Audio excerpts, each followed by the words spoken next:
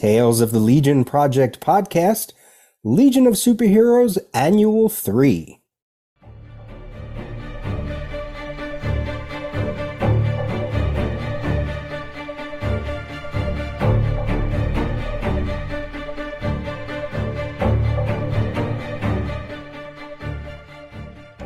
Hey everyone, welcome to the 13th episode of the Tales of the Legion Project podcast.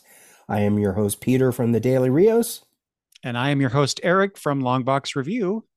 Welcome back to the show. Welcome back to our side project, our side podcast, Tales of the Legion Project, where we take a look at annuals, specials, miniseries, movies, current titles, anything and everything having to do with Legion. And who knows, maybe sometime we won't, but today it is. And as I mentioned, at least not pertaining to the main volume of Legion of Superheroes. Right. Just in case this is somebody's first episode. Right. If this is your first, the regular Legion Project podcast, the episode number matches the title or the issue number. So we had to have a secondary podcast to do all of this other stuff. And that's why we're doing this for annual number 3. This is the Baxter Run annual that came out in 1987. And we are going to follow the same format that we usually do, synopsis, general thoughts, look at the cover, the insides, maybe some feedback, et cetera, et cetera. Same format, just a different flavor to it all, I guess you could say. Mm-hmm. And Peter, I was looking at this today because I was creating the folder on my computer to house the files that we're making for this. And we had for Tales episode 2 was annual number 1. I don't know if that was the Baxter one? Because we did the other annual as part of the main show at one point. I remember that. Right. And then annual 2 was episode 6, and now here we are, episode 13 with the third annual. Right. And if we're hoping that you're reading along with us, or you can save it and read the issue and then listen to it, or maybe you're just listening to it because you enjoy our conversations, which is also awesome. It is a story. It is an annual that eventually I can't really say that it's about the Legion of Substitute Heroes, because it's not, but somewhere along the way, it becomes a story about that, Yeah. But our very first Tales was the Legion of Substitute Heroes special. That is right. So yes. It's almost like we're going back home again. That infamous special. Yeah.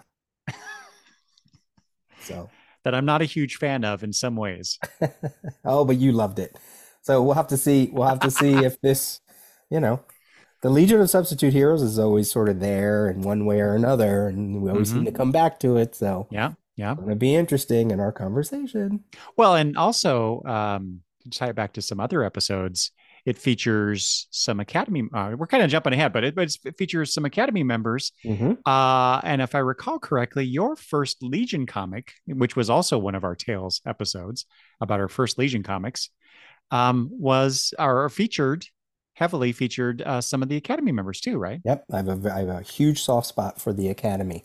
Yeah, when it comes to the Legion of Superheroes, so yeah, and I'll make some other connections, as I'm sure we both will, about various Legion stuff when we get into it. But we have some feedback, you said, concerning the Tales episodes. That is right. So I have the first one here from Matt, GD Milkman on Twitter, about the live chat. He said, really enjoyed this, especially as someone who doesn't read Legion. So there you go. It's someone who may not be reading Legion or hasn't read Legion, but it sounds like Matt is enjoying our conversation, or at least he enjoyed the live chat anyway. Yeah.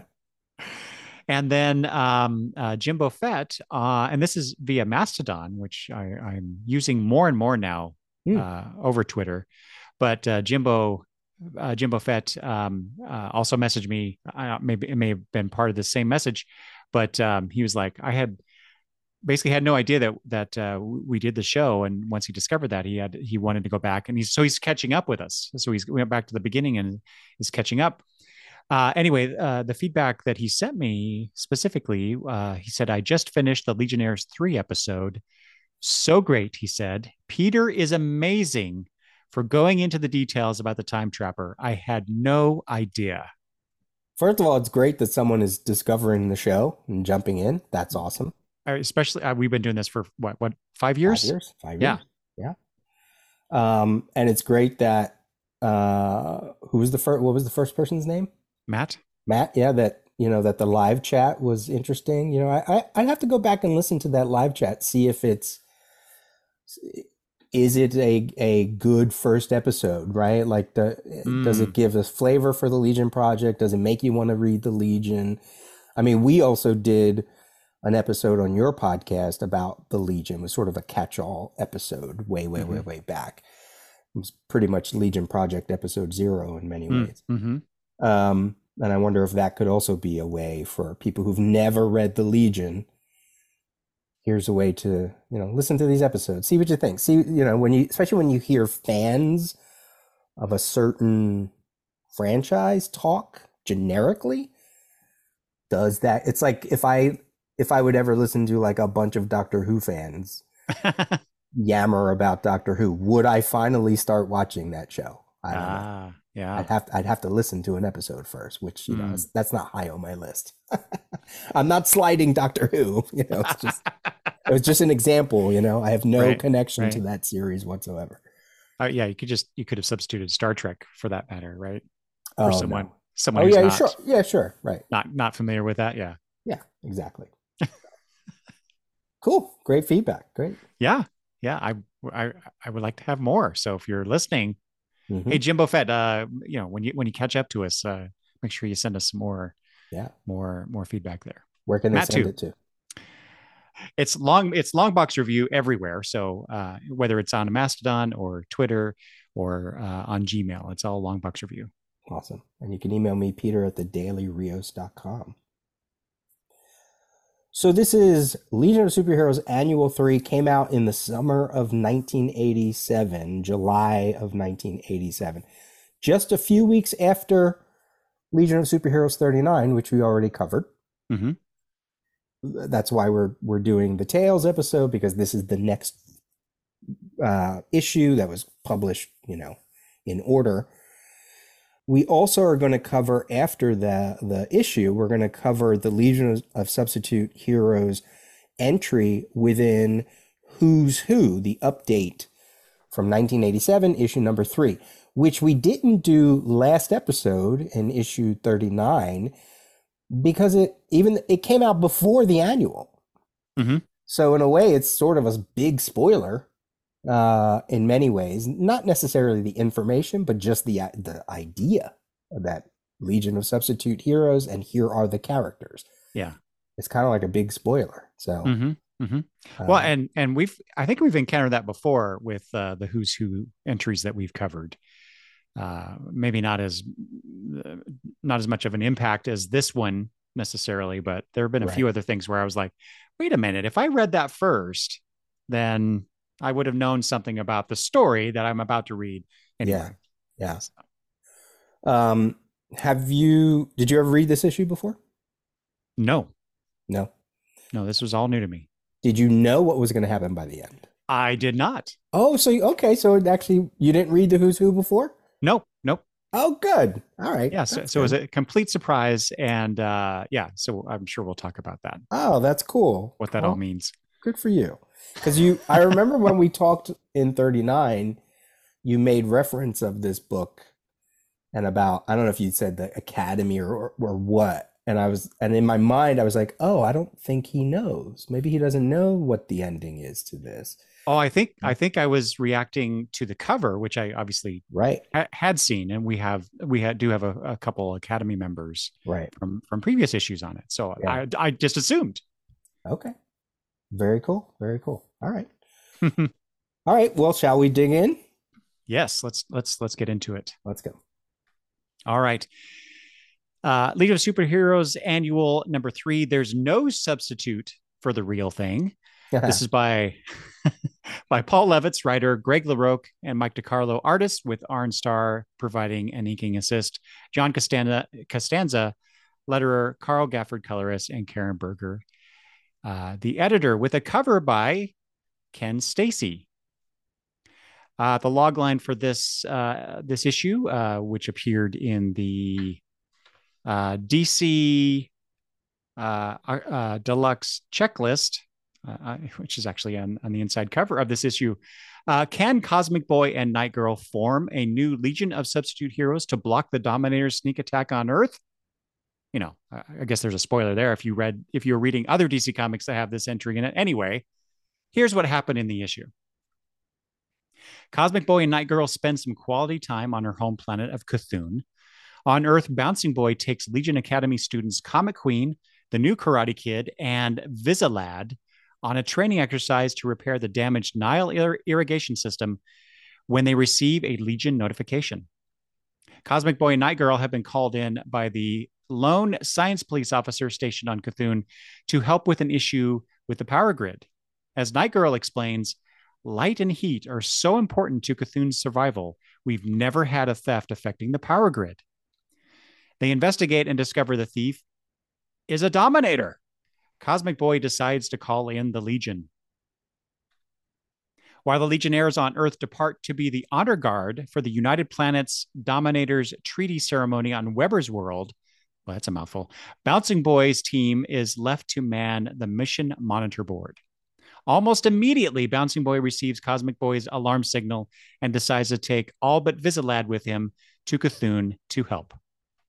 Cosmic Boy, however, isn't too happy to see the students, but decides to lead the group to stop the Dominator's plan to destroy Weber's world and start a war with the United Planets. They attack the outpost, and while they manage to damage the facility, they get sucked into a vortex that drops them into the underdimension. Traveling through that, they find a Dominator dimensional control center and confront the soldiers stationed there. From there, they proceed to the Dominator's home world, in which they get into a fight with more Dominators, discovering that these Dominators are a splinter group intent on warring with the UP. And in a last-ditch effort, the Dominators launch a warship to attack Earth, but Cosmic Boy is able to bring it down. A Dominator signals the Cthulhu contingent to attack Weber's world, but that threat was eliminated by the arrival of Duo Damsel and some other Academy students. Finally, back on Earth, Cosmic Boy and Night Girl discuss the approved treaty and then greet the assembled new Legion of Substitute Heroes, comprised of the 5 who triumphed over the Dominators plus Duo Damsel. A lot of plot in this. A lot of plot. Well, it is an annual. Yeah, yeah. 42 pages with some pinups. Yep. With a pinup, I guess I should say. Mm-hmm. Yeah. Yeah, it is. There is a lot of plot, and I felt like because it was an annual, this is just a generic note right at the top here.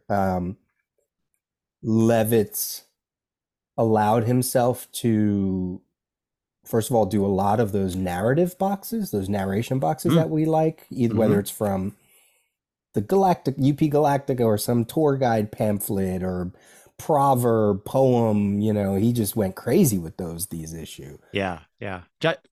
Just about every scene change had one of those. Yeah. Yeah. Every major scene change. And then I also felt like I could also tell I was reading an annual because we talked about this before in a number of the other annuals and with some of the miniseries.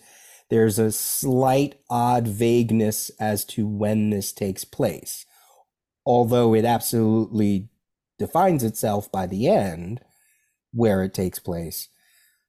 Levitz isn't forthcoming with a lot of the information. There's absolutely no mention of the last big event that he mentions is the Universal Project. Not to say that he doesn't mention what we just read with the Superboy, Superman stuff, but you read it and you're like, oh, Cosmic Boy's like, that time trapper stuff. Like, stuff, time, the battle, like, okay. So I feel like Levitz does that a lot with these annual, so you can read it by yourself, by Mm-hmm. itself. Yeah, standalone issue. Total standalone. You don't have to know what's going on with the book. In fact, all the Legionnaires leave Earth, right? So it's like they're not even on the planet. It doesn't have anything to do with them. But then if you are reading it like we're reading it in chronological publishing order, it does have some narrative connection. It's very slight. Um, it's not what I'm still waiting for the reaction to Legion of Superheroes issue 38, to the ending of that. Mm-hmm. you know, in some ways, even though we get a little bit of it here by the end. So that made me read this and go, oh yeah, this is one of those Legion annuals, Legion specials that Levitz loves to. I half expected it to be a different artist because that way it does totally feel like it's not connected. Yeah, I was kind of surprised that we didn't have a Kurt Swan or somebody doing this. Yeah. I mean, he probably wouldn't have been the best choice because he just did No. that, Yeah, that's true. Yeah. you know. Mm-hmm. Who could have, what if it was Keith Giffen? That might have made it a little more interesting. Might have been funnier, you Oh, know. that's for sure. Humor might have been funnier, but Although anyway. although it would have been the attack of Keith Giffen in that case, because Mm, considering it has to do with a substitute heroes group. So right, right. could you imagine if he took that that same approach he did on the first one with Cosmic Boy's team? I would be done with Giffen. Done. Or maybe he would have been smart. Maybe he would have been wily and done a whole 180 and just made it, Yeah. that they were the most competent Right. Yeah. because it is Cosmic Boy. But anyway, that's speculation. So, um, where do you want to start with? General thoughts or the cover? I mean, Let, I sort of gave my yeah. general Yeah. thoughts a little Let's bit. just go continue with that. Okay. So, as far as kind of my reaction to it, Uh, I, I really like, Cosmic Boy is one of my favorite Legionnaires anyway, and so anytime that we get to see him, and he's been around, but there hasn't been a whole lot of real focus on him. Other, just real quick scenes here and there. Basically, him and Night Girl, not being part of the Legion, right? Hmm. And Hmm. so having him here, and more importantly, seeing him interact with his girlfriend, his longtime girlfriend, Night Girl now, on her home planet.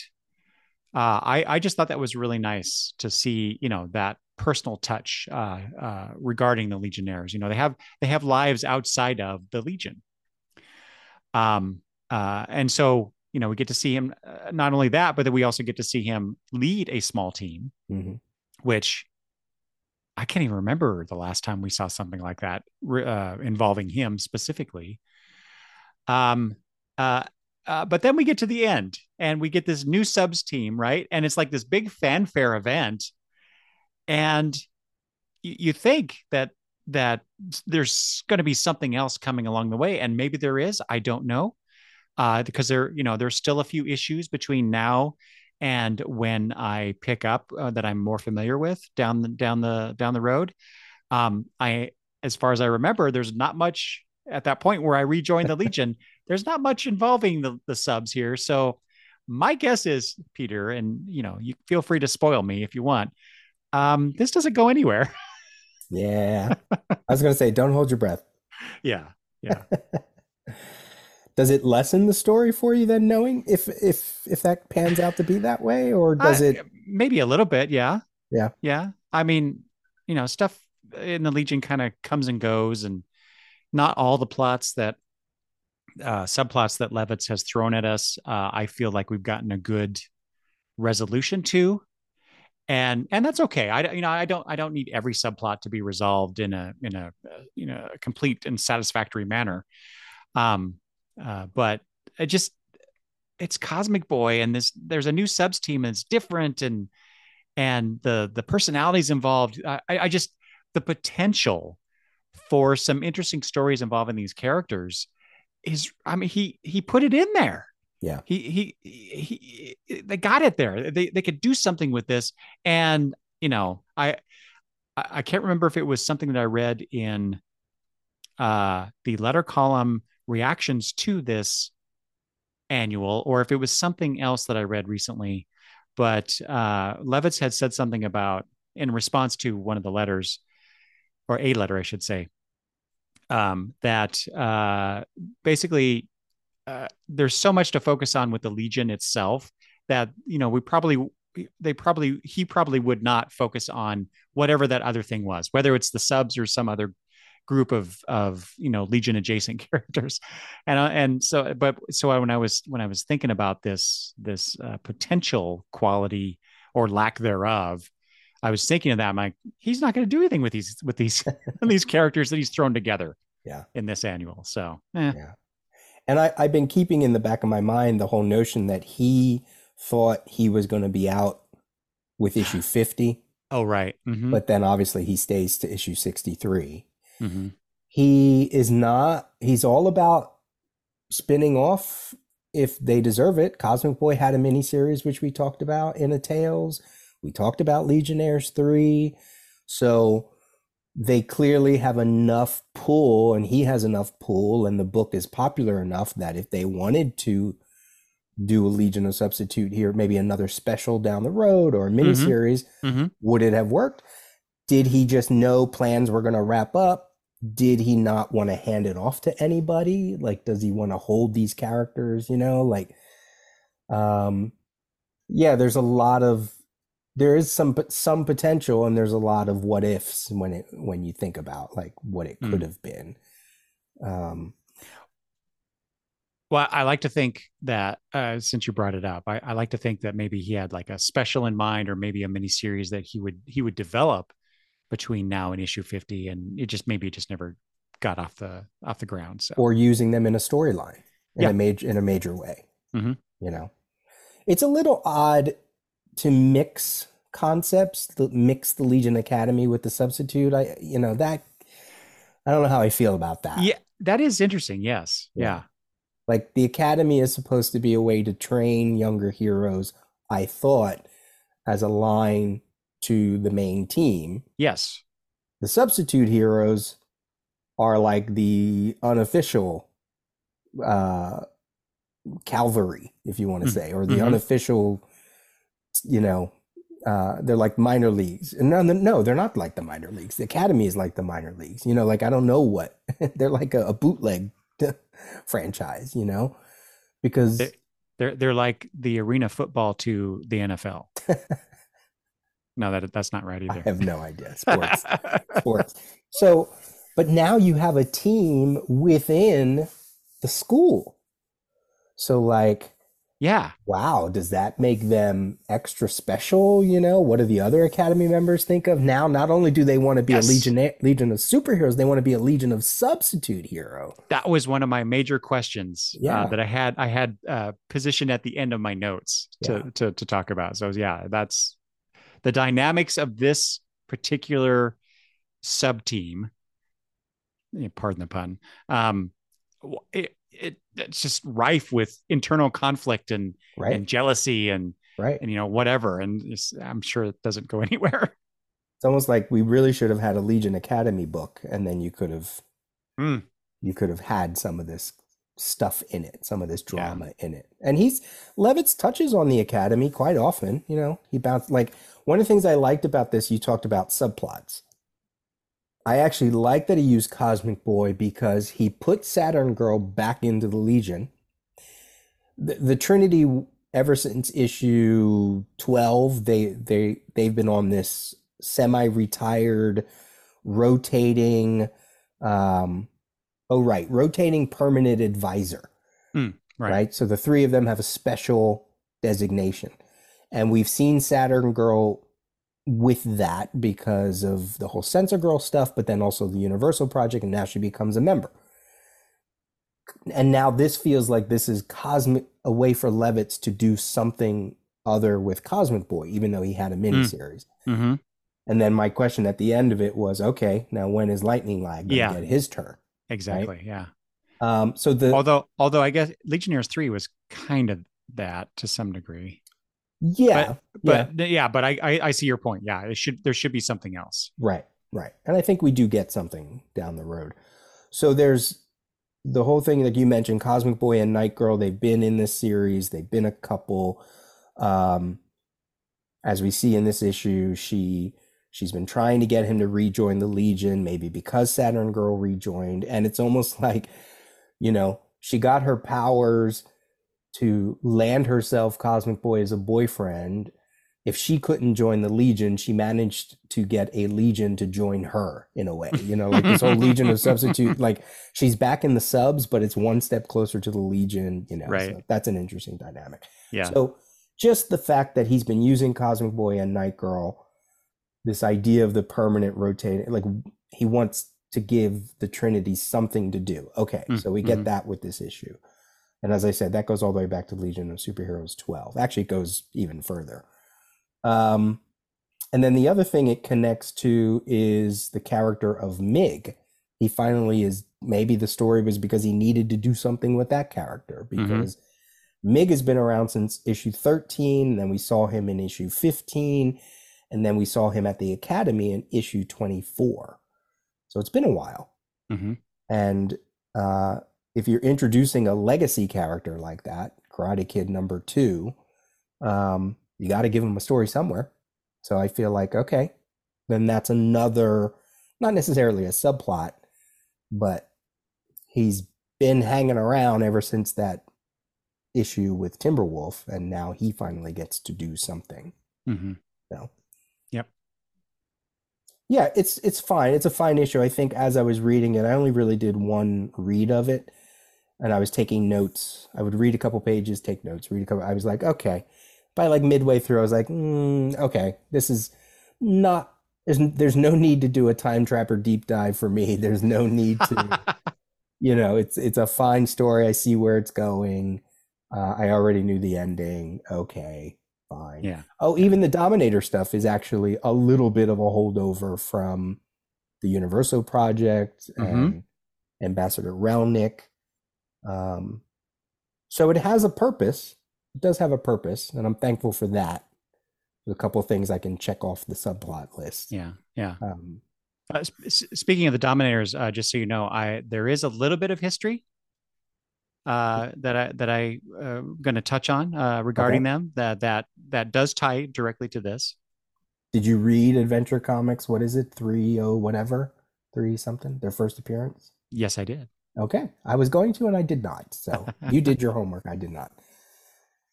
All right. Before we dig into the rest of the book in a little more detail, why don't we take a look at the cover featuring a new artist Mm-hmm. to the Legion, Mr. Ken Stacy, who will be doing more covers in the future as well. Yeah. Yeah. Yeah, I saw that. What do you think of the cover? I quite enjoyed this. Oh, good. You get Comic Queen, Cosmic Boy, Night Girl, Karate Kid, and Bouncing Boy in this. Basically, it's a pose cover, but it almost looks. I want to say painted, but not. I'm not sure if that's quite accurate. I'm not sure what medium is used here, but it's very colorful. It's very different from anything else that we've seen so far on this run of the Legion. So Mhm. I quite enjoyed this. Yeah. I would think it's probably painted on some level because it's not like they had computer coloring that could do the Mm, coloring like that. that's true. And when you look at some of his origin, his biography, he was an illustrator. And you look at some of his later works and they do feel very painted. So I'd be Mm-hmm. surprised if it wasn't, but it's an interesting composition. It's not realism. It's has this shiny quality to it, right? Yep. The all Yep. the different metal that gets reflections. I love the use of Comic Queen's trail as kind of a guide to the composition. That Mm-hmm. circular spiral heading all the way back to the globe. Um, yeah, it's unique. It's a little dark on the printed page. I don't know necessarily how well it would stand out among other books, but um, it's very different from what we're used to. Yeah. That's for sure. Yeah. I have a few points about Stacy's work, since this is the first time that we've encountered him on the Legion. Hmm. Because I honestly didn't know this. All I knew of Stacy's work are the covers he did that I've seen. Mostly for Legion. There was one for the New Teen Titans, issue 47, that I do remember distinctly. Um, but probably my first exposure to his work would have been the Wanderers #1 Yeah. that I picked up many years ago. Uh-huh. He has, however, he had worked on Astro Boy for Now Comics and Johnny Quest for Kamiko. And I think if my information is correct, his first DC cover art was for Electric Warriors #10. And then just a few years from now, in terms of publication of this annual, DC released his miniseries Tempest Fugitive. Yeah. Did you ever read that? No, I haven't either. I've seen it. I saw house ads. I never picked it up at the time. I wasn't really reading much comics in 1990, so Mm-hmm. yeah, it kind of missed me. And then finally, Aaron from Indianapolis in the letter column put this cover in his top 5 of the Baxter series. Wow. Top 5. What do you think about that, Peter? No. I like it. I don't like it that much. top 10? No. Really? No. I It, I I would just say it's very distinctive for this book. So, right. Right. Yeah, that's been in my notes for a while to do a favorite cover, episode for us or segment. mhm. I thought about doing it when we reach the halfway point, but at this point we might as well wait till we're done, and then years from now we can do, all right, give me your top 10 or top 5 favorite covers of the entire run. But A this would not be. post run episode. Yeah. Yeah, right. When we're sad and we have nothing else to talk about. That's right. Yeah, it's Okay. good, and there's like a futuristic quality to it as Hmm. well. I'm not downplaying what I appreciate of this cover. Um, from what I remember of some of the covers coming up from him, there's other ones that I prefer. Hmm. Um, Oh, I'll have to keep that in mind then. yeah, but it's nice to see someone different, and Yes. uh, DC probably wanting to play around with different ways to do covers, maybe, and um, Perez did one of those New Teen Titan annuals. I think the very first one, I think, where they're often with the Omega Men and all that. That was like a Mm-hmm. painted cover, and he did a Yes. few other ones as well for the Yep. Baxter series. So okay, yeah, great. There was an early Hulk issue that he did right before this that I did Oh. collect. When I looked at his cover gallery, I was like, oh yeah, I had that Hulk issue. Hmm. So yeah, not totally fine. Doesn't give anything away for the story. But yet it okay, these are the characters you're going to read about. Mm-hmm. Awesome. Okay, how do you want to go about discussing this annual? Because I don't know if I have much to say. I mean, the bulk of it is their little adventure. Mm-hmm. So I don't know. We could just quickly go through it scene by scene, I guess. Okay, yeah. So the first 4 pages is Colossal Boy, Wrong Cosmic episode. Boy. Yeah, really. Cosmic Boy and Night Girl on Cthulhu. Um, what I took away from this scene is that Levitz is really good at setting up a book. We got their names, we got their purpose, we got the reason why they came together. We have some slight idea about what's going on in Cosmic Boy's life at the time. And another reason I really pointed that out is because I've been reading some modern comics that do a very piss poor job of that. And and it was so nice to actually see that within this first scene. Yeah, and it doesn't, we know all this stuff, obviously, because we've been reading this book, but Mhm. it never comes across as too didactic. It it Mhm. it does seem conversational, and he does it. Levis is very deft at conveying that information in a natural sounding way. Yeah. So yeah, I think that's very well done. You're right. The more modern comics don't do that very well. No. What do you think about I guess Night Girl in this scene? Greg LaRocque loves to draw women. That's true. Very true. She's for someone, well, no, I was just say for someone who has come across in stories past as a bit of a wallflower, Hmm. a bit passive in some ways.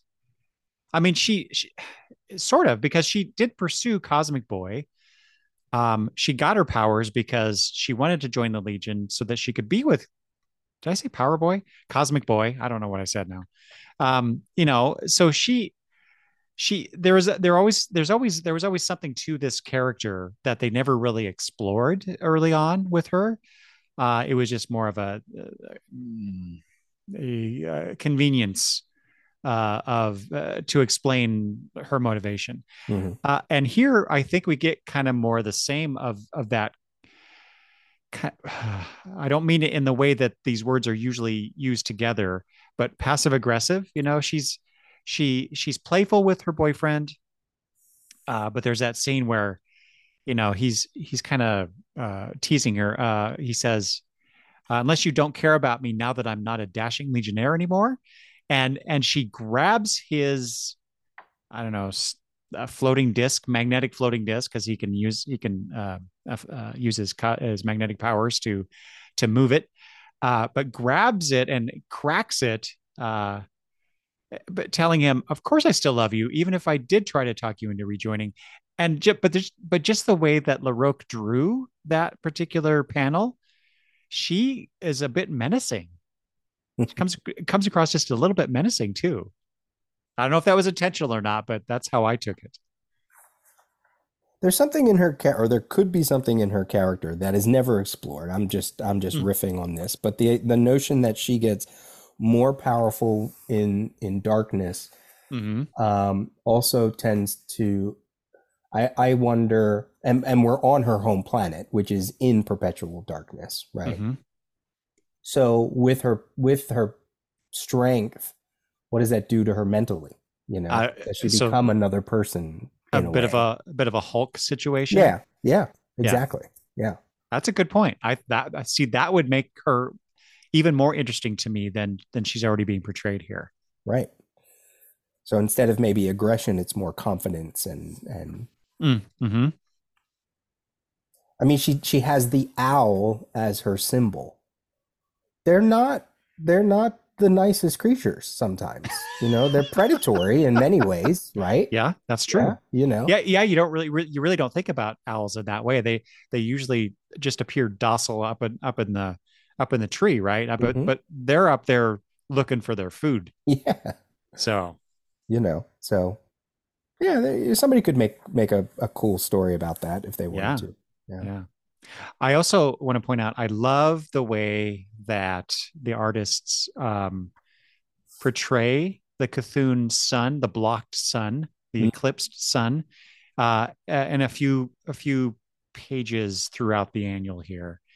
It's very simple. It's just circles, but it really just evokes this idea of this planet being in perpetual darkness.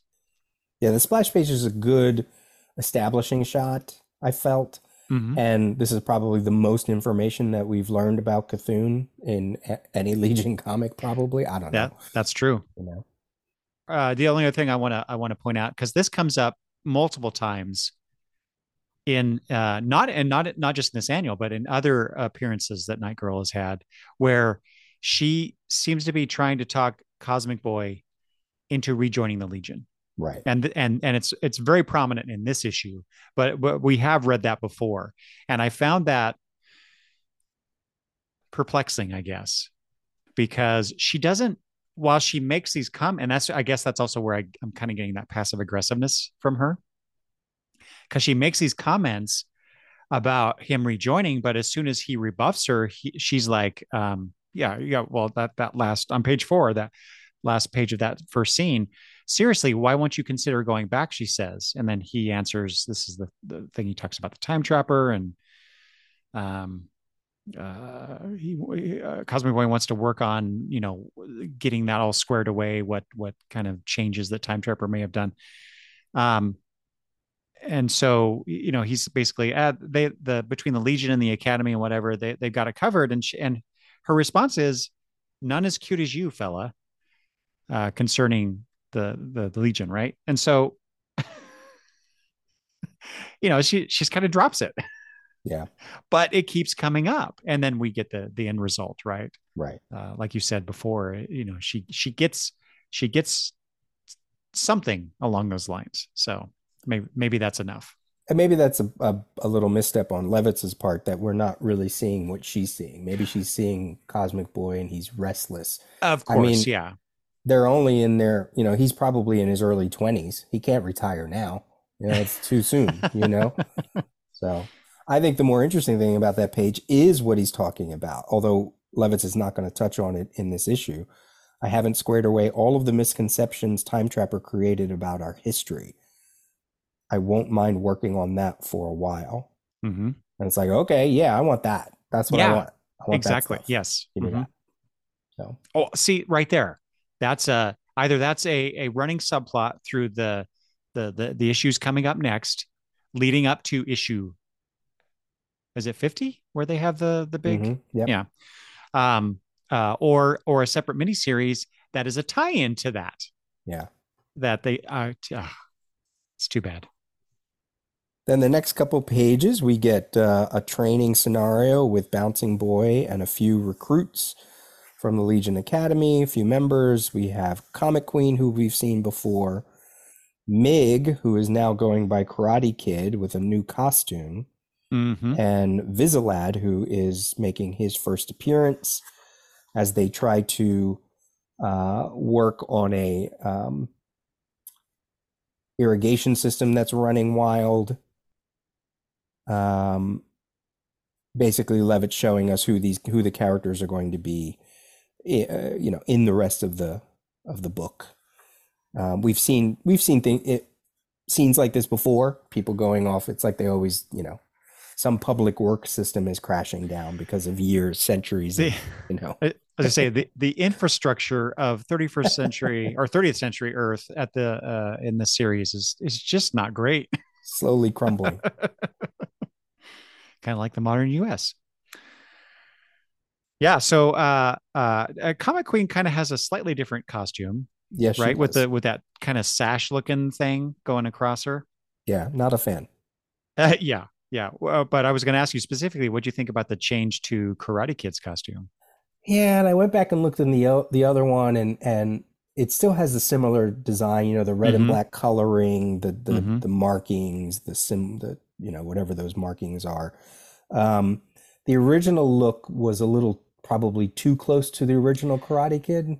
With the flared collar and Mhm. whatnot. Yeah. Mm-hmm. Yeah, but it had an interesting design. It almost looked like the black markings on the chest was like a demon of some sort. Whereas this Mm-hmm. one, this doesn't quite have that same feel. Um, I don't mind the mask. I don't understand why someone would need the I, mask, but that was my point in my notes too. Is like, why is he wearing a mask? yeah. Um, it's okay. It's okay. Mm-hmm. There probably was a better option somewhere along the way. Yeah, probably. Yeah. And poor Vizilad. I thought it was interesting this character with basically we only get to see him use we actually only get to see him use one of his visual powers, but he does hmm mention the other one in his first appearance. But he basically has like I'll just say Superboy visual powers, or at least that it's heavily implied he's got more than just telescopic, what he calls what do you call it, maxi optic, and then his thermal optic, which is heat vision. So Not necessarily inspired. It's not an inspired. We've seen other. so why? But so then why even introduce a new character? Why not? Yeah, Why not include one of the existing, more non-essential Legion Academy members? he had to have somebody to leave behind in that next, Sure. in the next scene. So Hmm. you leave behind the guy who's not going to really, I don't know, because Well, some of them come across very clumsy, except for Mig, but he's a little headstrong. hmm. I wouldn't say this was a very successful mission. Comic Queen, she's her her attention span is all over the place. Vizslad's not really in control of his powers. Um, it's sort of unfortunate that every time we see something like this, I don't know, maybe it speaks to Bouncing Boy. Maybe he's not that great of a teacher. I had not considered that, but I think you're right. Yeah, he doesn't well, and especially there's a scene coming up here where it's like that is not the way to speak to a student, Yeah, yeah, right? It's yeah. yeah, so maybe I think you're right. But yeah, the whole I mean the Bouncing Boy clearly states here. I was going to say I thought maybe he said he convinced them, but anyway, the science police will let us try to handle this as a practical training exercise if you can repair the pumping station quickly enough. Um, but we don't see that. We don't see them repairing anything. In fact, Meg actually damages the system by unstopping the drain by busting through it. So they actually failed in their objective. So yeah, I think maybe Bouncing Boy is probably not the best, especially field instructor. Point of order, though, they get this signal on their Legion flight rings, which Hmm. confuses them. What is that for? Yeah, it's a little confusing. Like, oh, that's for I think that's for Polar Boy calling them back because all the Legionnaires were going to go away. Yes, That's the only thing I can sort of connect it to. and I agree. But given that the next scene that we're going to get into, what we see is Cosmic Boy sending out the signal. Right, You know, quite honestly, I read that as they all got they all got his alarm signal. But right. then that you go to the next scene after this, and then it becomes very clear. It's just Yeah. to me that's a confusing little plot element that could have been smoothed over a little better. So then pages 8 through 11, we are back on Cthulhu. There's a mystery of energy being sucked away. Um, and Cosmic Boy and Night Girl are investigating, and that's where they stumble upon, oh, look, Dominators on Cthulhu. What? Um, this sequence, to go back to what I said about Paul Levitt's using this book to kind of talk about various locations, we also get some of that from Cosmic Boy too. But if I was Night Girl, I would have bopped him in the head because he seems to suggest that Cthulhu is not as advanced as Earth. He calls it a backwater. He says that you know I can understand if this was a more developed world. He says there's less industry on this world than on Earth. Um, I can totally see where obviously there's different levels of technology all over the world, but this is your girlfriend's hometown. Yeah, yeah, He's up there. yeah. He comes across as mostly annoyed in this scene. Yeah, That he's even. I wasn't sure. Is he just kind of upset because their little vacation or relaxation time has been interrupted for this silly little power anomaly? right. Well, I mean, he says it later. He's like, we'll just wait here until the Legionnaires show up. I resigned. I was like, what? That's not Yeah, Cosmic Boy. right. That's it. That seemed out of character to me as well. Yeah, So in other words, it's really just a plot contrivance to progress it in a certain way, right? right, right. But what I do like about this scene, and I totally agree with you, my girl should have super strength smacked him upside the head there. But we get to see Cosmic Boy using his powers in a slightly different way than we've seen. Hmm. By let's see, I'll try. He says I'll try projecting a magnetic pattern of my own because well that it's a whole lot less industry since Cthulhu's got much less industry than Earth and a weaker magnetic field, then he's going to project this pattern. And then he says all concentrations of electrical energy affect magnetic fields, especially ones as great as the one the science police officer was worrying about. And so he's able to detect the warping of the magnetic forces and pinpoint the area but where this is going on. So I thought that was a really cool, actually scientific way to to use his abilities. And Hmm. this is not the only. There's another thing he does as well. I think I'm not sure where exactly it is at this moment, but there's something else that I noted where he's using his magnetic powers just a little differently than we've seen before, and so I thought that was really cool, given that it is really kind of a cosmic boy spotlight. Yeah. Maybe that's where his annoyance comes in because you have to start him at that place of like, no, I don't want this life. So that by the end, he's like, okay, maybe I do want this life as long as it's under my terms Right. and under, you know, Yeah. Well, if that's the case, they that was not strong enough. no, no. Anything else with that sequence? No, other than on page 10, yet another uh, eclipse sun panel, which I for some reason I really like, and the coloring with the purple Hmm. and the blacks that they're using, it just looks really cool. Right. Learning about moon bats, the sacred creature on Cthulhu. Yeah, Yeah. of She almost course is, she's you have to striking have. almost like a Batman pose there. Oh, I was gonna say you have to have something about bats in a night scene, right? Yeah. It's DC comic, but you're right. That is I hadn't noticed that. That is kind of a the way your cape is flaring there. It is kind of a Batman like pose. Yeah. Or Batgirl or something. Mm-hmm. Yeah. So then, like as we said, the Academy members wind up at the Legion headquarters. All the Legionnaires, Paul Levitt's he's got to get them out of the book because they're not important to the story. Mm-hmm. And then they get the alert and they wind up with Cosmic Boy. Um, this is probably that scene where you're talking about Bouncing Boy being quite rough with, although they had that short story together, so he should almost be familiar with what the way Comic Queen is. Yeah, he seems overly and perhaps uncharacteristically um, terse with her. Yeah. Shut You up, know, Comic Queen. yeah, shut up. Yeah, that's just Listen or leave. yeah. It's almost like when he comes back to the clubhouse, he feels like he has to behave a certain way or appear more, I don't know, in control, or I'm not sure exactly, but yeah, you can almost extrapolate that kind of a behavioral change because he's not at the academy, Right. he's at the big house now. So Right.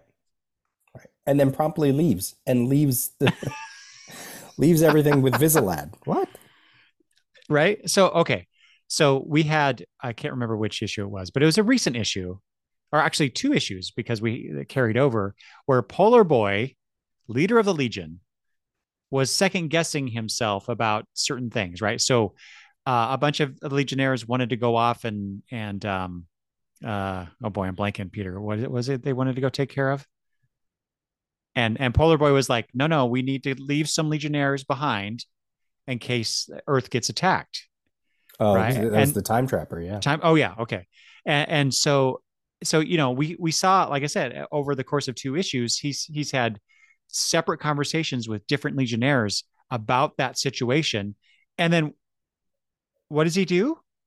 He sends everybody off Earth. I don't care that it's this big UP dominator treaty thing. I mean, that seems really stupid and again uncharacteristic given what we've already seen or already have been shown. Yeah, that's Levitt's doing shorthand, just, Yes, you know, and not the good kind is my right. point. Because he's got to set up someone back at the headquarters so that he can set up the ending Mm-hmm. reveal of, the people that Mm. saved the day and blah, blah. Right, Yeah. right. But yeah, this is what I was referring to earlier. Poor Visalad, he gets left behind at the mission monitor board, which is kind of funny though. I mean, Visalad watching the monitor board. Hmm. Hmm. I, you know, for a little gag, I guess it's okay. And we do get a resolution for Cosmic Boy in the next scene of, him being Mr. Grumpy Pants, because he's still not happy with the cap members that show up, but then he's like, wait a minute. You're well trained more than we were when we started this. You're a little bit older. Yes, I should be totally okay with Yeah. if you're going to be the people that I have to, depend upon. And I mean, they're Hmm. not totally powerless. I mean, Comic Queen, yeah, I mean, I get it. They're not, it's not Mon-El, but okay. Yeah, particularly like that scene that we get with him. With he's basically trying to talk everybody out of doing anything and waiting for quote unquote the real Legionnaires Hmm. to save the day. But then yeah, he's like, wait a minute, what am I saying? So I appreciated that bit of self actualization, no, self realization. There we go Yeah. about the situation. Oh, and then after he says, I just noticed this, Peter. I just kind of I guess skipped over this part, but so he says that bit, and Night Girl immediately goes over to him and hugs him, and she's got her leg up. I think I know like that old kind of sexist pose where women kick their heel up when they get Hmm. kissed by the guy. But I mean, they're not kissing. That's not what they're showing. So it's kind of weird. But she's rewarding him for his engagement now. I guess Right. it's their relationship. I'm realizing from this annual is kind of strange and also interesting. She wants it. She wanted to be the girlfriend of a Legionnaire, not somebody who's retired. Yeah, that's true. Some of the Dominator stuff is, I really didn't take a lot of notes with the Dominator stuff. They're still in the way Levitz handles them, the way they're drawn. They're not quite the Dominators that I know from like Invasion, and certainly not from 5 years later. So Mm-hmm. they're still they have many of the same things. They have the caste system. There's a faction that wants peace. That's the faction that's with Relnick, but then everybody, there's certain members on the homeworld that don't want peace. They want war, and that's what they're Right. trying to trigger. They're trying to trigger this whole war thing. Yep. I wanted that. As I was reading, I was like, oh yeah, they're not quite there yet to the Dominators that I kind of enjoy. Yeah.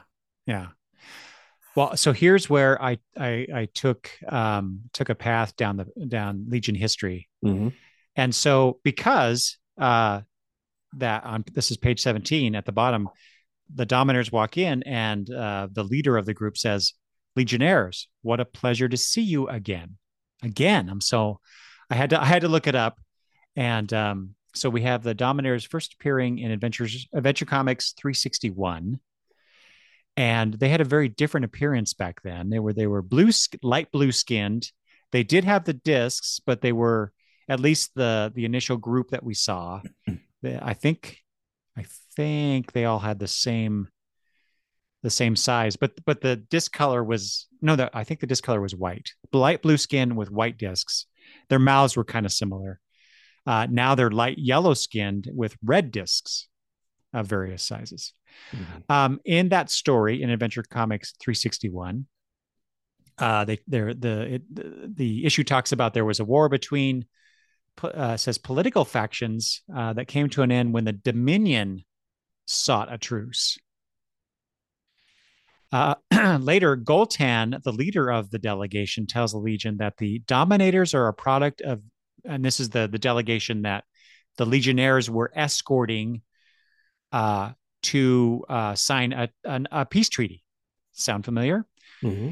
The Dominators are a product of millions of years of controlled evolution, taught to be superior to all others, whose sole purpose is to conquer and extend the dominion. So even back then in issue 361, they were defined in that way, Right. which I you can glean that from the way the Dominators present themselves in these issues that we've encountered them. Maybe not to the fullest extent, or not as directly as in their first appearance, but that seems to have been carried over through the years. Yeah. Um, like I said, the Legion was asked to escort the Dominion delegation to the peace talks. The idea of the disc size signifying rank or position was in that original story, so that's carried through. The way back to Earth was through, I believe Brainiac 5 calls it the 10th, or him or Superboy, the 10th dimension via a dimensional warp machine. And Brainiac 5 refers to that as a sub dimension. Distances are all out of proportion with our own. Here we can journey 500 miles overland and re enter our own dimension billions of miles from our starting point. Right. That'll come up in the back half of the book. Mm-hmm. Yeah. And then just a couple more things. In that original story, there were some assassins who were trying to stop the Legion and that delegation. Mm-hmm. Turns out that, spoilers, that was led by the former Dominion leader who did not want to have peace, whereas presumably a majority of his people did. Again, sounds familiar. And then we do get another appearance by the Dominators in Superboy and the Legion of Superheroes number 243, which was part of the Earth War story. Mm. And the reason I point that out is because the Dominators are once again back at the negotiation table with the UP to avoid a war between them and the Kuns. There they are yellow skinned with the red discs, so that's where we get that. Okay. And much like this, where the Dominators say, "What a pleasure to see you again." In that story, the Dominators specifically say to, I think it's Relnick as well, if I remember correctly, that they trust the Legion based on their previous encounter with them in Adventure Comics. But then at the end of that Earth War story, the Dominators and the UP, and it's very distinctly referred to, they sign a 1,000-year peace treaty. So I guess treaties in the 30th century are, no better than the ones that get signed in the 21st. So it's just I don't know if it's just people forgetting or what about the history of the Dominators, but or there's just political instability that is not directly put on in the story or on the page, but apparently the Dominators have a problem with the UP, and they keep having to go back to the peace treaty table. And it's not the first time Levitz has used a story that, like that adventure comic story was, from the summer of 1967. So it was 20 years prior to this one. Mm-hmm. And he's done that before where something was 10 years before he decides to do a story. So I almost think he's doing it on purpose in many ways. Bouncing Boy was part of that original story. So was Karate Kid, the original Karate Kid. So it's not, I don't think it's happenstance and coincidence. I think he's really hitting that home. In fact, I think he's deliberately trying to retell some of these stories with a modern viewpoint, I guess. Right. We thought that about the Universo project. Yeah, exactly. Mm-hmm. Yeah. There's a lot of repetition. Yeah. that he's employing here. They don't necessarily come across too menacing. I mean, when I'll just call them the subs. When the subs battle them, pages 18, 19, 20, 21, 22. Yeah, like this whole sequence when they eventually get sucked into that little warp thing. They're not super menacing. They're not, you don't need Mon-El for them. The characters, they do fine. Night Girl does fine. Karate Kid does fine. Bouncing Boy comes across oddly, again, he's a teacher of a school that's teaching these people how to be superhuman. He doesn't come across so skilled.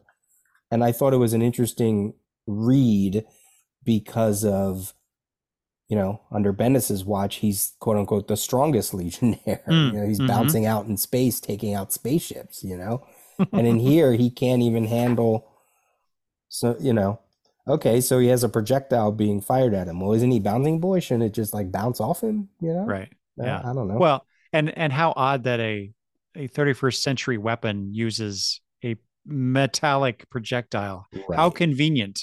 right, It right. just seems like a conflict that didn't need to be there in the first place. That's an annual, man. He's got to stretch out these That's true. sequences. Yeah. Very true.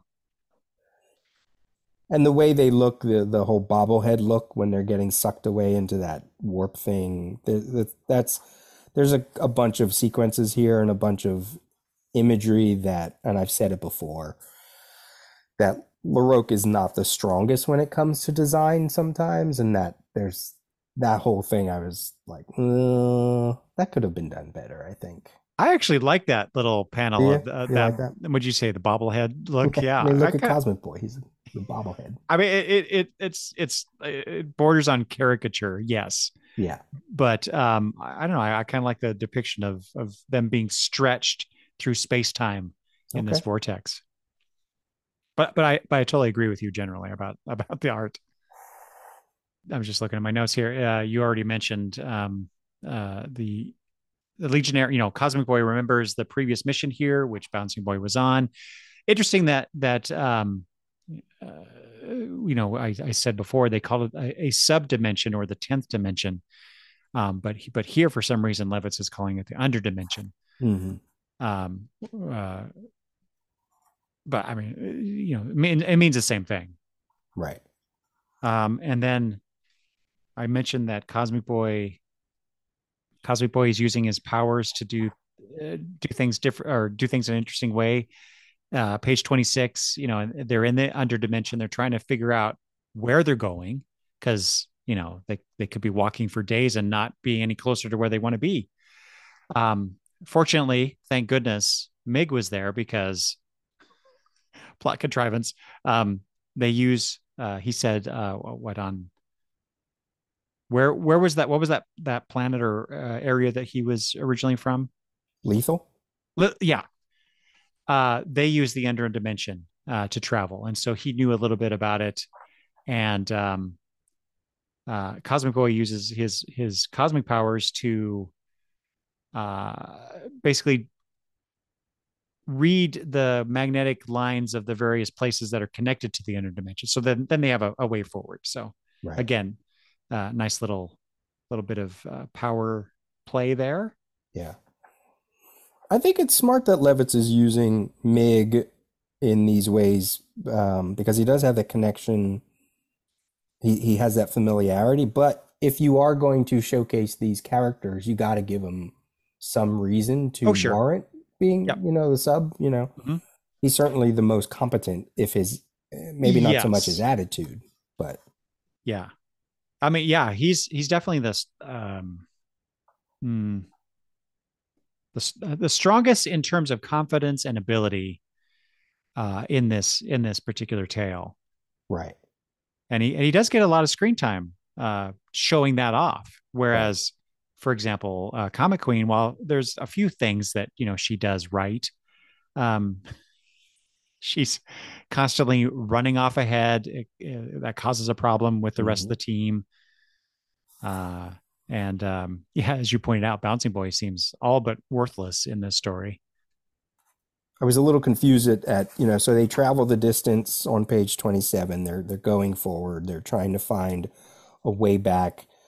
Um, and then they get attacked. But I almost thought they were getting attacked by a foot, and there's like a beam coming out of the tone. I was like, what am I looking at? And it's not until you turn the page, it's like, oh, it's a citadel because she says, oh, look, there's something ahead.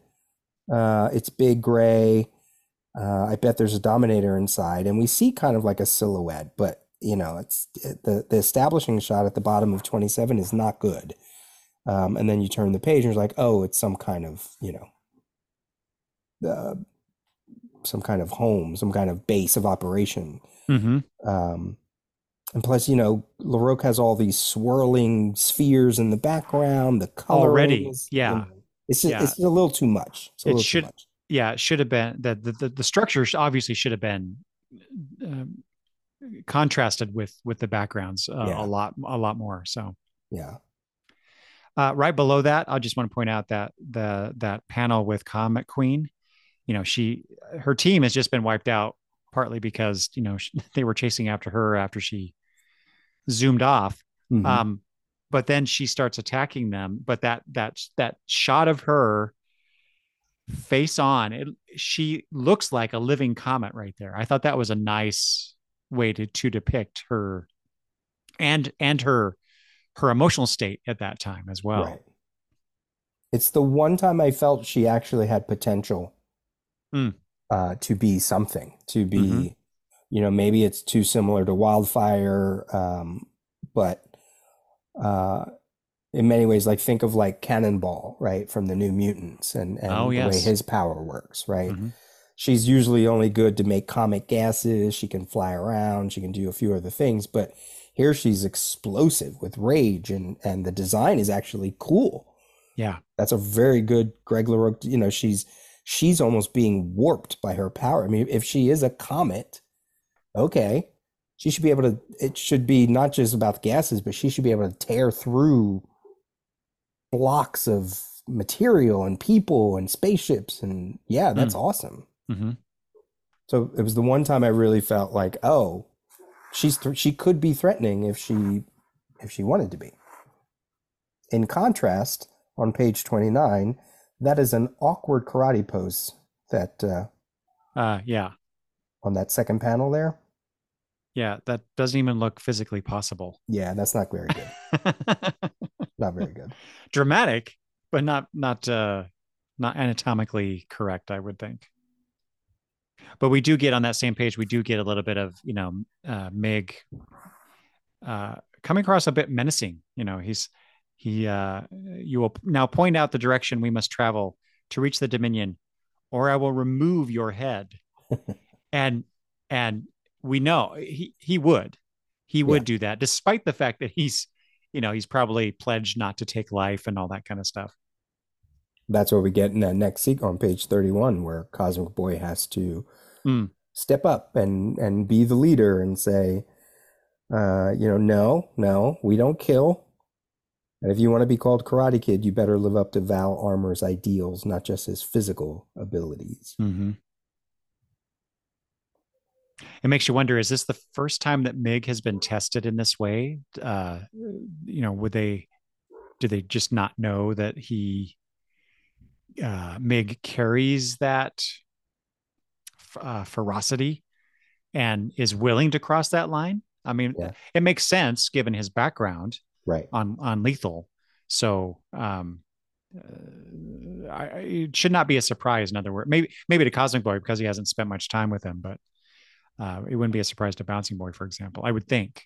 Well, again, what is Bouncing Boy teaching? Isn't there like no killing 101, at Right. the academy? Like that should be ingrained right from the beginning. I mean, maybe it's because they're in a dire situation, but and his old personality is kicking back up. Mm-hmm. Yeah, I wrote here, Comic Queen consists constantly leaping before she looks. Meg's suggesting they should have killed, showing cracks in his armor, no pun intended. Mm-hmm. Um, yeah. Oddly, the one that doesn't get much character spotlight through all this is Night Girl. She actually she's, consistent. She knows how to use her powers. But she's always in the background. I know it's not Yeah. necessarily about her, but it should be in some way. Well, she should certainly have more spotlight, even though she's been around for so long Right. and was part of the Cosmic Boy miniseries and a lot of all that stuff. She's going to be a founding member of this team coming up here, and so she should have a little bit more to do, just as we see with Karate Kid and Comic Queen. Yeah. And I guess maybe because Levitz wants to keep it a surprise for the ending, but in many ways, okay, Cosmic Boy, Bouncing Boy, and Night Girl should be the elder statesman people, and she Yeah, should almost be like, okay, well, we had a mission like this and this is what we did, you know? Like Yes. even you don't know about it, Cosmic Boy, because again, they always worked in secret, right? They said, "Oh Hmm. yeah, we did this, and this is how the subs." So that then by the time you got to the end, they're like, "Oh, that's why she suggests that they should be the sub team Yeah. because they just went through an adventure." So Yep. Perfect. probably, like I said, these little things is probably why as I was going through it, as I was getting, now we're like halfway through the book, I was like, okay, I don't really feel much of an affinity to any of these, the way these characters are being handled, and um, the villains are generic. Hmm. So it's like, what's going to get me through? Well, okay, let me just keep reading and see what happens. Yeah, if anything, my biggest complaint about this issue is that we get a few scenes that are essentially repeats of themselves. Mm, The various conflicts, the physical conflicts between our Legion team and the Dominators goes on for several pages and a few scenes. So yeah. it doesn't really offer much of anything except as a way to lengthen the plot. I was all like on page 30 when you actually get to the Dominator world, and you get, the reasoning why this one Dominator has such a hankering to start a war. And I was, give me this caste system. Let's Mm-hmm. dig into it, Yeah, the politics. Yeah. Yeah. I'm always a fan of that when the book wants to go that way. And I think, going back to what you said earlier about, your perception of the Dominators, and not having not at the point that I read this, I had not read that those first appearances of the Dominators, Hmm. and so I was surprised that there was even a faction of of Dominator society that didn't want to be conquering, Right. and so yeah, it comes across as yeah, here's this thing, but they don't really they don't get into it, and that kind of stuff I do find very interesting. Why would the society be this way, given Right. they're called dominators? So Right. It was also a little strange that, the first time the subs went up against them on Cthulhu, and they're Cosmic Boy is tearing up the roof and tearing down the roof, and they're destroying the technology, and then they're like, "Oh yeah, we'll get it up and running again." I was like, "Oh, okay. Well, I know you need to do that because of this next sequence. You got to have a reason for why you know.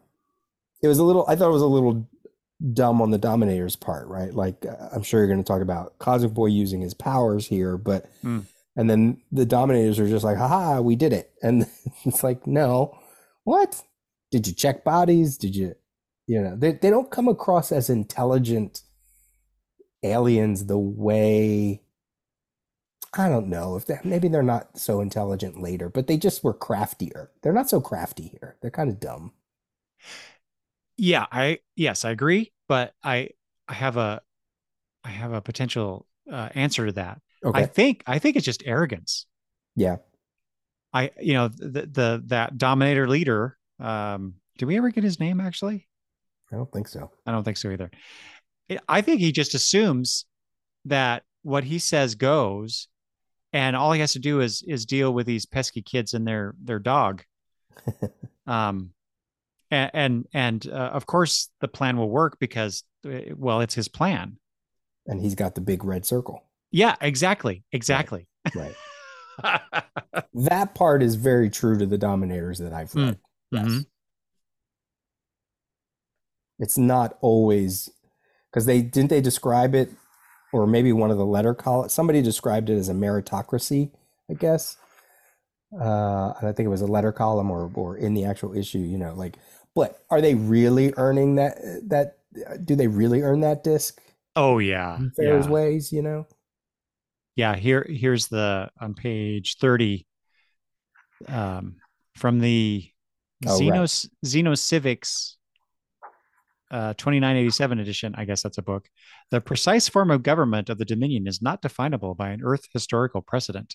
There appear to be elements of feudal and dictatorial systems commingling or commingled with a ruthless meritocracy. Yeah, that's great. Ruthless meritocracy. Isn't that an oxymoron? You want to talk about Cosmic Boy's use of his powers here? Well, that is, I think that's just more of the same. But he's taking on this big warship thing. He says pure pulling isn't enough. Have to concentrate. And we get to see those concentric circles, signifying his power. They use that consistently. I really like that.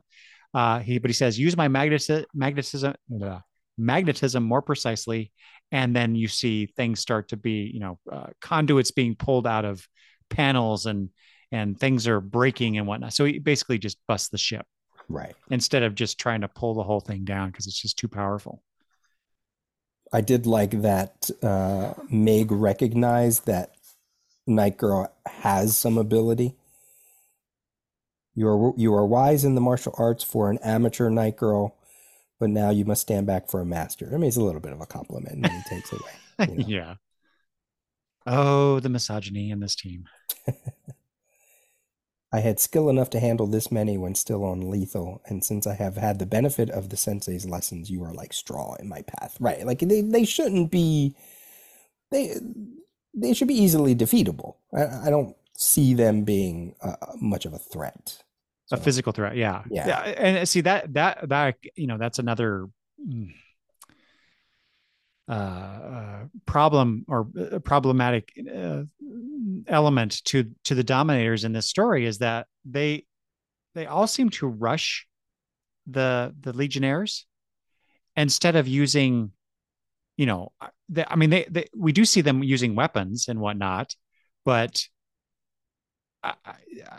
there's nothing about the Dominator's previous appearances that suggests to me that they are like the Kuns yeah, and are right, are about physical battle. right, They seem more like the kind that would stand back and shoot you from a distance. But we don't get that. I mean, very little of that anyway. So yeah. it's just again very convenient the way that certain elements of the story progress.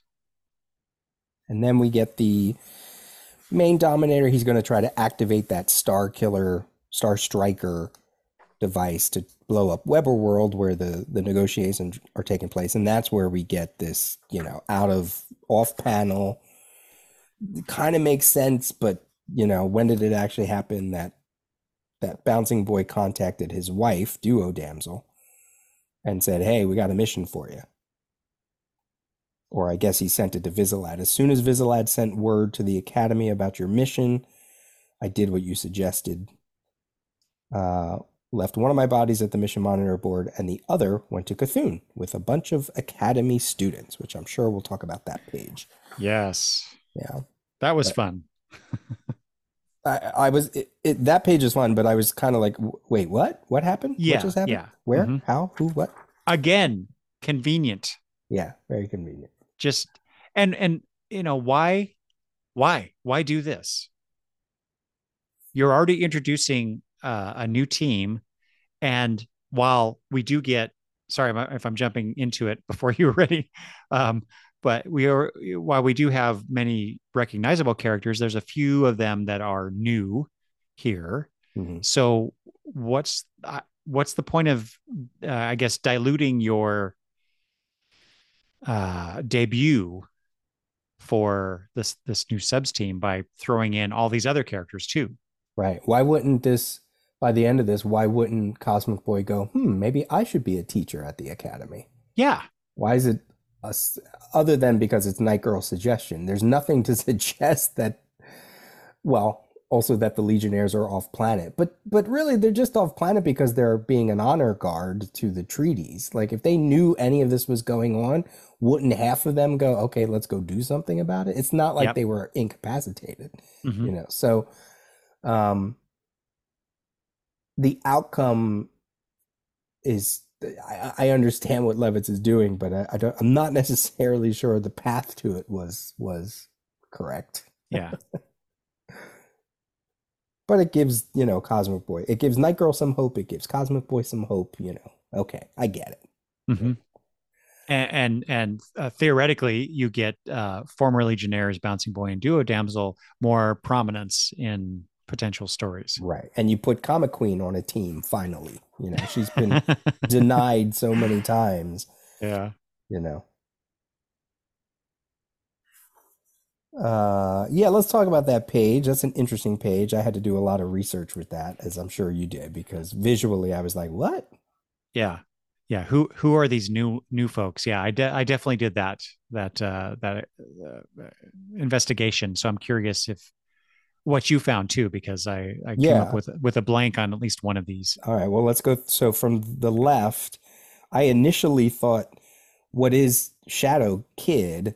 Mm-hmm. Um, I initially was like, wait, is that Crystal Kid the way he used to look? Or is it Shadow Lad Yeah. or it's Shadow Lad? Yeah. No, Shadow Kid.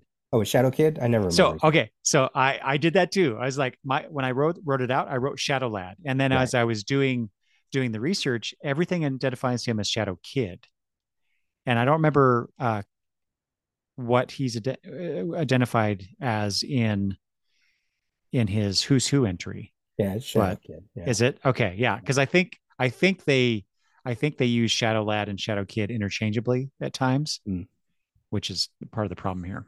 But yeah. yeah, I that's interesting. I hadn't picked up on the Crystal Kid thing because the last time I saw him, he had short hair. Well, yeah, like I said, it's the way Crystal Kid used to look, but Mm. the design of the costuming, it is Shadow Kid. It's the hair is it just threw me. You're not seeing it in color, so it's not you don't see Oh his yeah. skin, Mm-hmm. you know. Mm-hmm. Um, the tall person is uh, never been named. Mm-hmm. Um, this is did we see him in 24? I can't remember now if we saw him in 24 or not. Someone did refer to him as a uh, Herculean Yeah, looking character. So that's my unofficial name for him. He's the Herculean. Herculean boy. Yeah. And he does make some appearances. Oh yeah, no, he is in 24. Oh, is he? Yeah, he looks different. I don't know if you can see it here. See him in the purple and the white here, but he has the Oh, that guy. Okay. yeah, he has the striping things, and Yes. Okay. he's just a little bit colored differently. Okay. Yeah. Um, I'll skip over Laurel for now. All right, then you Okay. have Power Boy. Wait a minute. We got somebody in between. Well, yeah, I was gonna go to he. Oh, okay. Okay. That's like a Feral Lad 2, Feral Lad Oh, 3. okay. Okay. Who That's what knows? I was wondering if you thought the same thing because that's what it suggests to me is Sure. it's this is another Pharaoh lad looking character. Yeah, it's again no coloring to him. He doesn't look like any of the Academy members we've seen. So, Mm-hmm. and he's not described anywhere. So, Right. if this was Steve Lido, we would know exactly who everybody was. Then we get Power Boy. He looks a little different. Sometimes he has the lapels, the Oh, collars. yeah, that's Sometimes he right. doesn't. Mm-hmm. I thought he left. I thought he left the Academy when he wasn't picked. I thought he did too. I swear I read that somewhere, and then here he is again. Hmm. And then next to him is Mandala. Mm-hmm. This is her first appearance, although you could make the argument that she's also in 24 because there's some green girls around there, and it's like, Mm. you could say that's her. But they're saying this is her first appearance. I think she's just a little too close to Mentala. Oh, right. Yeah. She apparently had, Mandela. yeah, she Yeah. has psionic powers, Yeah. and it's like, no, that's not good. Next to her is a character known as Westerner, Mm-hmm.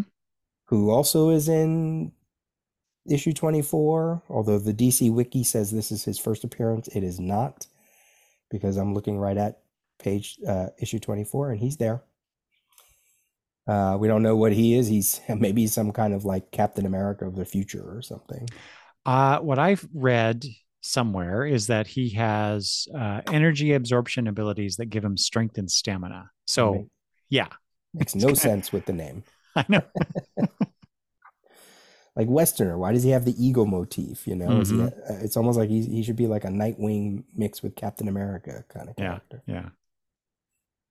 The hooded girl, that's Nightwind. The one floating above, that's Lamprey. Mm-hmm. Duo damsel. Um, Finally found the name for that little creature that likes to eat tech. His name is Irk. Irk. Yep. Yeah, Because I think it said that's the name or the sound it makes yeah, whenever he's actually said anything. right. So And then fun. Laurel Kent sporting for the first time clothing. One, clothing, and two, Right, two, a super costume with the S sigil and it, very much a super man, super boy. That's what I wanted to say. But it's more of a Superman suit than anything else. yeah, And what? yeah. I'm saying that she knows that Superboy was killed and she's honoring her ancestor by Okay. finally donning the costume. That's But my but is take it? on it. I think that's true. But it given what you've said before about Superboy and post crisis continuity, Hmm. is does she would she consider Superboy an ancestor? She probably has questions. Mm, Does she say Superboy or does she say Superman? She says Superman because she, in her first appearance, she was supposed to look exactly like Lois Lane, right? okay. Wasn't that the whole thing that I thought that she I don't. looked like Lois Lane? Um, so if she's a descendant, was she? I think she was more a descendant of Superman than Superboy, Right. right? Okay. Yeah. So Which that would make sense that she's finally embracing her lineage. But yeah, right, I like that the extra layer that you threw on there that with Superboy's death. I mean, obviously the costume's the same, so right, that makes a lot of sense, and that also means that she's the only one who seems to be acknowledging beyond issue 38 right. that Superboy has died. For now, yeah. Yeah. I hope. Yeah, it's just it's an interesting choice. I really would love to know, is it was that Paul Levitz who said put her in that costume? Was that Greg LaRoche who was like, yeah, I'll do it? You know? So so apparently, let's see, Superboy meets her in 2976 in a story. Let's see, Superboy 217. Uh, and he saves her from being hit by a train, and she introduces herself as Elna at the time, which is an anagram for Lane. Mm, And I think I'm assuming that's a correct thing. I know I've looked through that issue, but I don't remember. yeah. Same. And that she says she was a direct descendant of Superman. Superman. Okay. Yes. Yeah, Yeah. That all makes sense. yeah, So yeah, and I'm really curious. Are we going to see her? Well, I know we see her in an upcoming issue, but not in the way that I would like to see it. right. So I'm curious if we're going to see her continue to wear that that Superman costume. Yeah, I think this is the only time we see Yeah. it, unfortunately, once again. And then we get the epilogue. You want to talk us through the epilogue here? So I think you've mentioned it before, but we get that conversation between Night Girl and Cosmic Boy. She says again, doesn't it make you want to be an active Legionnaire again? She won't just give this up. Um, but I thought it was pretty cool that Cosmic Boy said, well, he says no, not really. But he tells her Santa Girl's gone that route, but I always thought she would. If you want to join, and she quickly cuts him off, not without you. So at least there is that. She is committed to the idea of being a superhero, a legionnaire, if she can be, but only if she can do it with Cosmic Boy, which Mm-hmm. maybe that's not the most healthy relationship, but Anyway, he says, I was right to resign, Lita. Uh, he didn't feel like himself during the whole battle with the time trapper, which I found that bit of dialogue curious. I understand, that could be just a reaction to things being, thrown for a loop about the what you thought was history, what you thought was who Superboy was and what he was all about, and then finding out that everything everything that you thought you knew was wrong. Hmm. But I'm not quite understanding the. I didn't feel like myself during the whole battle with the time trapper. So, do you have any thoughts on that? Or No, is this just something that Levitz is throwing in here to foreshadow something? maybe because he wasn't. I really didn't. I don't know. I don't know if I can. Is it because he was sort of in the background for a lot of that, or not in control? Cosmic Boy's not used to being in control, and that whole storyline was very chaotic. Oh yeah, They were more reacting than acting. yeah, very true. And as he says this, they're walking right in front of what looks like to be a statue of Superboy. Yeah. And that's where I Anyway, was that's where I was like, okay, finally we mm-hmm, know that this is after that whole stuff. That's good. right, right. They compliment each other. Nightgirl saying, "I'll abide by your decision," and he appreciates her solidarity. Uh, but it's only because I agreed to your other suggestion and set up this meeting, and we get that on the final page of the story. We see the members of that team that we've been following through the annual sitting around a table. With Duo Damsel now. Yeah. And he says, "Welcome to the new Legion of Substitute Heroes. We're going to be different from the old subs. No secrecy, no regular meetings or headquarters, just a backup since we proved to ourselves we could stand in for the real Legion if we had to. And we can do it again if they ever need us, right?" And they all stand up cheering, right?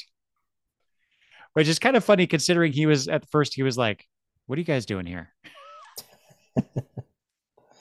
Well, also just that who was proving anything? Why? Where was that coming into play? Yeah, right. Yeah, exactly. I, Well, I I thought, guess you could kind of say, the Academy members are trying to prove themselves, sure, but that's not quite what he's getting at there. yeah, and I mean Or or go ahead. well, I was gonna say he doubted their abilities to begin with, and then Mm. maybe Well, and maybe he's also this. Maybe this goes back to the thing that I was just asking about. Maybe he's been doubting himself yeah.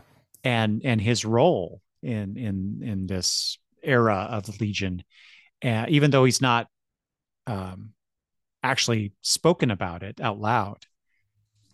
So when you got to that, what was your reaction once you got there? Um, I was actually quite excited for the possibility. What are they? What could they do with the characters? Right. What are we going to see? That how are they going to interact with the others? Oh, uh, what would um, the other Academy members? What would the other former subs think of all this? They weren't asked to join, or they haven't been asked to join, or just the inter dynamics of all that. With Polar Boy being the leader of the Legion, a former sub who disbanded the subs to join the Legion, and now one of the founders of the Legion is reforming his old subs team with a different sort of mission. It would just be so much fun to have these little conversations or little jabs, between them or whatever. So yeah, that kind of stuff would be kind of cool to see. But again, I don't think we are. Just as Polar Boy inherits the Legion, the founding member of the Legion inherits the subs. I mean, that's just crazy. Crazy talk. It has a bit of poetic symmetry Yeah. that I like. Yeah. And then it wraps up with pinups similar to the pinups that we got in issue 17 of all these characters, which they're fine. I took something, so I read the letter column for this issue in issue number 44, and there wasn't much that I pulled from, but I had Paul Levitz wrote in response to a letter about, oh, what did they say? It was something about like, why don't you use some of the sillier characters or something like that? And he says, Levitt says, we admit an occasional longing for the simpler days ourselves, but and keep they're hard to recapture and keep a contemporary audience. Mm-hmm. I read that too. I thought that was very interesting. Yeah, and it almost made me like think of this issue in a slightly different way, right? Like he obviously was not going to put the Keith Giffen stamp on this because that's not what he wants to do. And that's also not what he's really referring to, Yeah. Mm-hmm. but the days of arm fall off boy and you know, No, no, because Arms Fall Off Boy is in the new movie. Come well, on. but the cycle continues. We Right. always That's we true. always go back again. Uh so I took his point and I've said it before. He's a little bit more of a clinical writer. He's a little bit more by the books, sort of dot the everything, dot your I's, cross your T's, Mm-hmm. not so emotional as opposed to situational. So Yeah. Yeah. um, I like that comment. It's interesting though, because is it is it based on that they've tried to do certain things like that, not necessarily with Legion, but DC Comics generally back then, and they were not successful, or is it that um, as other creators came in, especially during the 80s, and they tried different things and matured, titles and characters and situations. Um, are they just assuming because those sell well that the audience doesn't want those sillier aspects that we had seen before? Right. I mean, the book is very popular right now in '87. So, and they just went through the crisis. So the whole idea was to get rid of the silly stuff. Mm-hmm. Yeah, this is a serious Right. medium, It's a comic books, serious DC universe. superhero comic books. Funny. I did note, speaking of the letter column in issue 44, the letters that they printed were generally positive about the team, the subs team, though they did, I noticed, disagree about the who should be on the subs roster. Of So course. Of course. let's see here. Uh, Bill, one of the letter writers, said, "You've established a little more competent, battle ready team in comparison." To which I was like, "Curse you, Giffen! You've tainted the subs forever." But I did like Bill's idea of using the subs to sub in for Legionnaires needing to take time off, so you Mm, could rotate them in when needed. I mean, I guess you could really just extrapolate that to the Legion Academy too, because that would give them much better experience working as a Legionnaire than going off on some science police sanctioned right. repair job. Right. So Or if they get injured and need to step out, they yeah. always before they got the new five, they were often saying, "Oh, we're down to 19 members." I was like, well, that's a big group, but they're like 19. Okay, well, there's your opportunity. If somebody goes down, Mm-hmm. you call up whatever academy member that either resembles their powers or you feel is the most ready. That'd be amazing. I'd love to see Yeah. that. Yeah, Yeah. that's a great suggestion. Yeah. So I'm curious, did they ever, future uh, Legion series, did they ever pick up on that and do anything with it? Because I think that's a Yeah, brilliant oversight right. uh, that they should have done something with. Right. Let's rewrite decades of Legion comics to make that happen. Yeah, it's smart. It's very smart.